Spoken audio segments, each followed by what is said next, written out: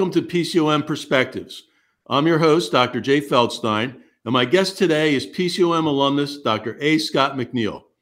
Dr. McNeil graduated from the Doctor of Osteopathic Medicine program here at PCOM in 1988, currently serves as president and CEO of Delaware Valley Community Health, a private nonprofit healthcare organization that provides quality medical, dental, and behavioral health services to patients regardless of their ability to pay.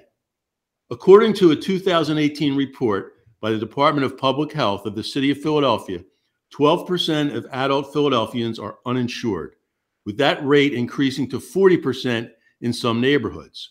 For over 50 years, Delaware Valley Community Health has worked to minimize the financial barriers to health that often turn patients away from seeking care. Since joining Delaware Valley Community Health in 1993, Dr. McNeil has served in a series of leadership roles, and under his leadership, the organization has expanded health services through new locations, increased staffing, and medical and administrative innovation. Welcome, Dr. McNeil. Dr. Feldstein, thank you very much. Thanks for having me. And from this point forward, I will call you Scott, and you will call me Jay. Sounds good, Jay. Thank you. All right. So, Scott, I got a couple questions for you. So first, can you describe your role at Delaware Valley Community Health, and what are some of your goals in this role? Yeah, thanks. Currently, I am the president and chief executive officer. I've been the CEO for the last 3 years now. As you mentioned in the intro, prior to that, for the previous 25 years, I was the vice president and chief medical officer here at Delaware Valley Community Health, or DVCH. So as CEO, what we continue to try to do is just making sure that we have a really firm base to continue to grow our operations. You mentioned the growth of this organization. When I started, we had, probably around 70 employees, only 2 locations, an operating budget of about 10 million. So now you fast forward those 28 years, I have 330 employees. We have 9 locations, an operating budget of 52 million. So there's been a lot of growth over that time, and we want to continue to make sure that our infrastructure is strong so that we can continue to expand and serve basically our mission, which is really reaching out to those impoverished, poorly served, marginalized communities. In your time as a physician, how have you seen the landscape of healthcare change in the Philadelphia area? Well, it's a good question. And, we've seen a lot of things change for the good, but unfortunately, there are still a lot of pockets of poverty, and still a lot of pockets of folks that are not getting the level of service that they deserve. So I think some of the good is most of healthcare, including my organization, has moved more to a patient-centric model. We are really embracing this kind of more quality-based reimbursement. So we're value-based, as some will call it as well. So I think these are good changes that allow more revenue to be pumped into primary care, for which we can turn it back into needed services. I think the difficulty, though, is that primary care continues to be poorly reimbursed in general, and you still see a lot of private practitioners out there struggling, trying to keep up with the demands of healthcare and all the technology. With Delaware Valley Community Health basically being an FQHC and seeing a lot of uninsured patients, were you able to pivot to telehealth and virtual visits during the COVID pandemic, which is now, we're into 2 years? Were you able to do that with your patient population? Yeah, interestingly enough, I think that there's probably a lot of misperceptions about FQHCs, or federally qualified health centers. And we are one of the largest in the Philadelphia area. We're actually one of the largest in the state. And our infrastructure, as I mentioned earlier, is very strong. So we had already been working on our telehealth model, and we basically pivoted in a weekend. So over the weekend, that weekend where everything kind of shut down, we were on the phone with our major payers and got a handshake deal to be reimbursed for a telehealth model. And we opened up on Monday. We had the ability to get all of our providers using electronic devices that they had or we distributed. And we were able to pivot over the weekend for telehealth. We never closed our sites. We continued to operate for those patients that truly had to come in for inpatient services. But most of our care was delivered through telehealth. How did your osteopathic education prepare you for this leadership position? And how can future PCOM graduates prepare to meet the needs of underserved populations? Great question. A question that students ask me all the time. They kind of go, I really like what you're doing. How do I, be able to, with my osteopathic education, how do I get into these kind of leadership roles? And first, I usually answer by, be careful what you ask for, which I'm sure, Jay, you could you could relate to. But after that, I do talk about first the osteopathic education, and then some of the postgraduate education you may need as well, like an MPH or an MBA.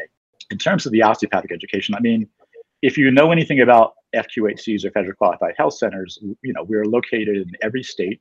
We are in territories like Guam and Puerto Rico, and so we're a very, very large safety net of healthcare in this country. Typically, we are in more poorly served either rural or urban areas. Well, that's kind of how osteopathic medicine got its roots in taking care of marginalized communities, taking care of those communities that were not usually being serviced by the allopathic model at that time. So I think just understanding our roots, but then you add the additional modality of a patient. I mentioned patient-centric, but we've always been patient-centric. So what we've been able to do with our education lines very nicely with what FQHCs do, which is continuing to provide care for, again, marginalized communities. Our communities, they don't necessarily know whether you have an MD or a DO or a PA or an NP. They really judge you by how much you care, how much you talk to them, how much you interrelate with them, how much you really understand them. And I think our osteopathic roots and education really allow for us to be that more approachable doctor. So for my organization, when I first started here, I was the only DO. I was the chief medical officer. And over the time, we probably have had anywhere from a third of our staff to maybe half of our staff. So I'm sure you've got a couple questions for me today. Well, first of all, I want to applaud you on all the things that you've done. It's been remarkable. I think you've done a great job. And I think you've also done the same thing that I've tried to do for my organization by continuing to be innovative, to try to continue to position PCOM for longevity. I want to congratulate you on your recent award around, your diversity and inclusion, which is where my questions go, because I know that you've already made great strides in that. But it is still important for me and particularly a lot of other graduates of color to make sure that not only is there more diversity within both the student population as well as faculty, but I don't want to leave out those other two letters either. So having some level of equity and almost more importantly these days, having some level of inclusion. So I would want to talk a little more about what's happening on the PCOM campuses. I, as a board member, of course, know. But I think the listeners, particularly those listeners who are graduates of color, may not be as tapped into what you've been able to do at PCOM as they should be. Well, we've done a tremendous, and thank you for that. We've done a tremendous amount of work through our Office of Diversity under the direction of Dr. Marcin Pickron-Davis, really trying to integrate diversity, equity, inclusion into the curriculum and into our entire PCOM community. And initiatives from an education standpoint throughout the 4 years and even into residency as well, offering certain courses, making sure people have a handle on cultural competency, people understanding our holistic philosophy and what determines the health of an individual determines the health of a community and vice versa. Really trying to address healthcare equity and healthcare disparities, which tend to be in underserved inner city, urban communities, as well as rural communities. And really emphasizing that as part of our mission.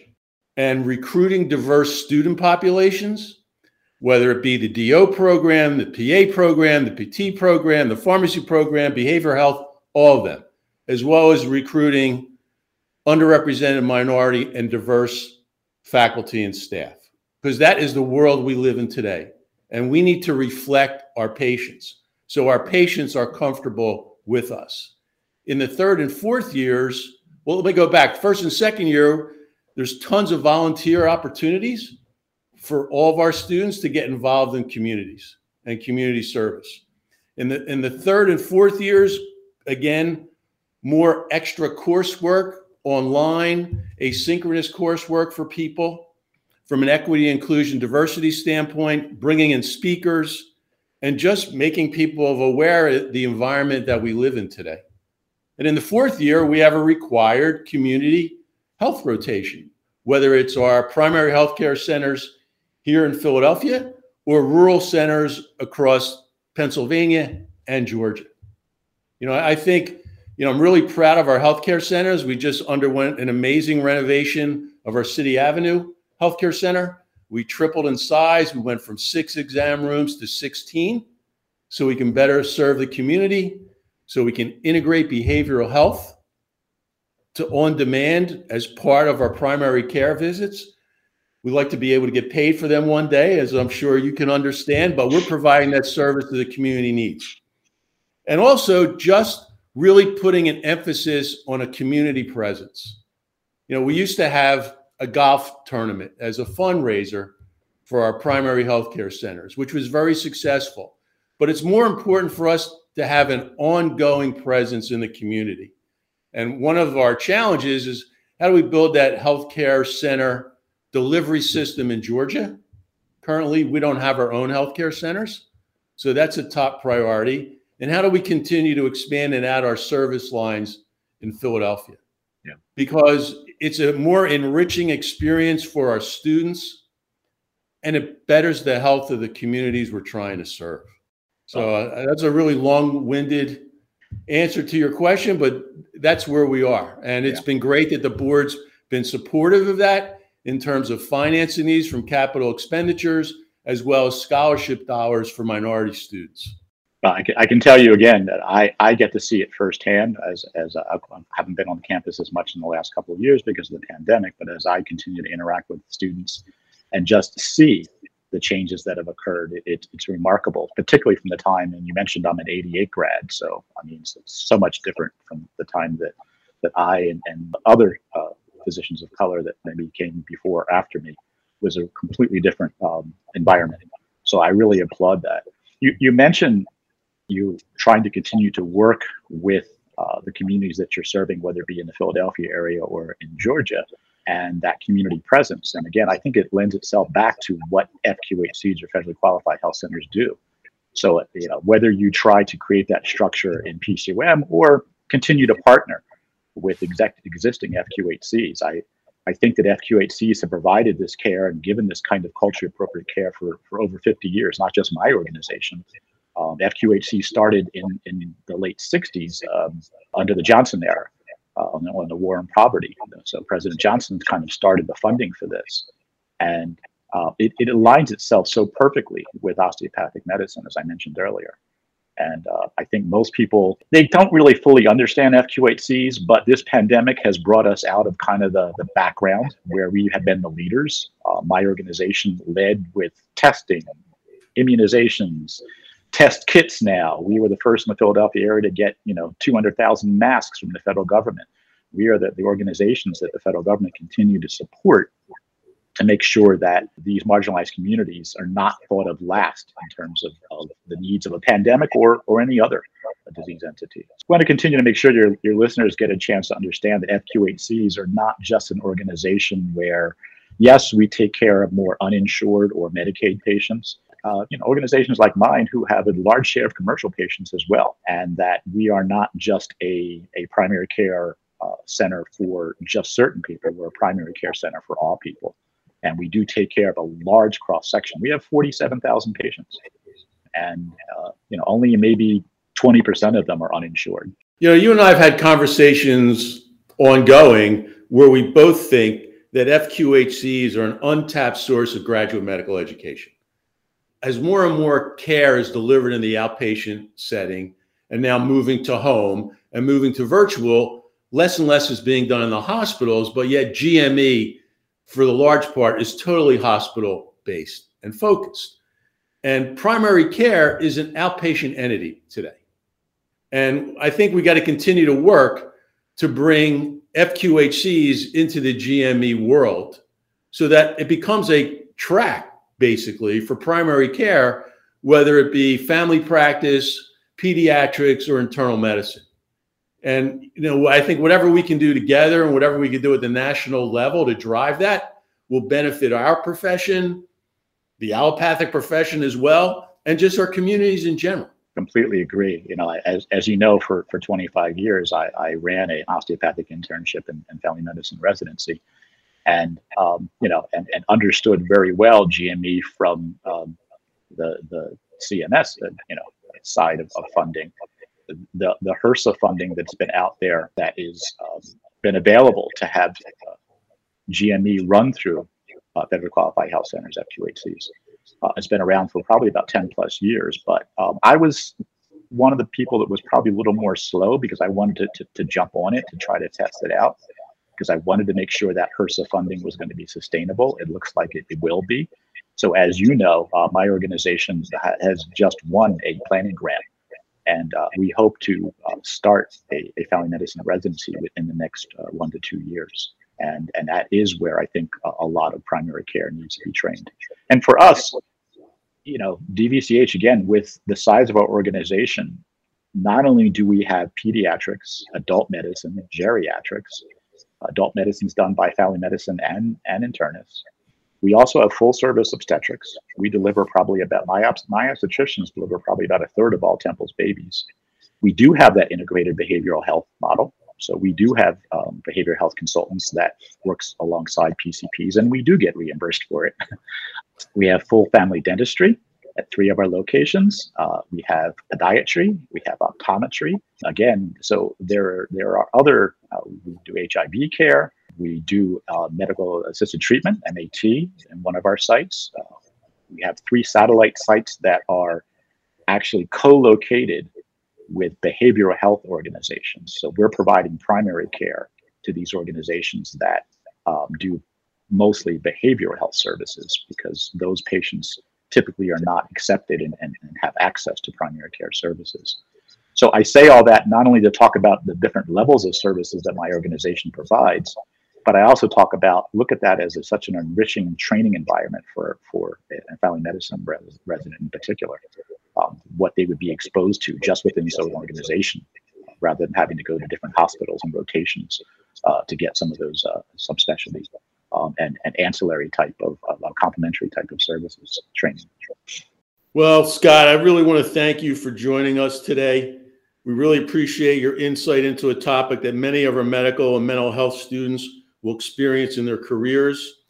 To listen to past episodes of this podcast and become a subscriber, visit our SoundCloud page or find us on iTunes by searching Philadelphia College of Osteopathic Medicine. I'm Jay Feldstein, and this has been PCOM Perspectives.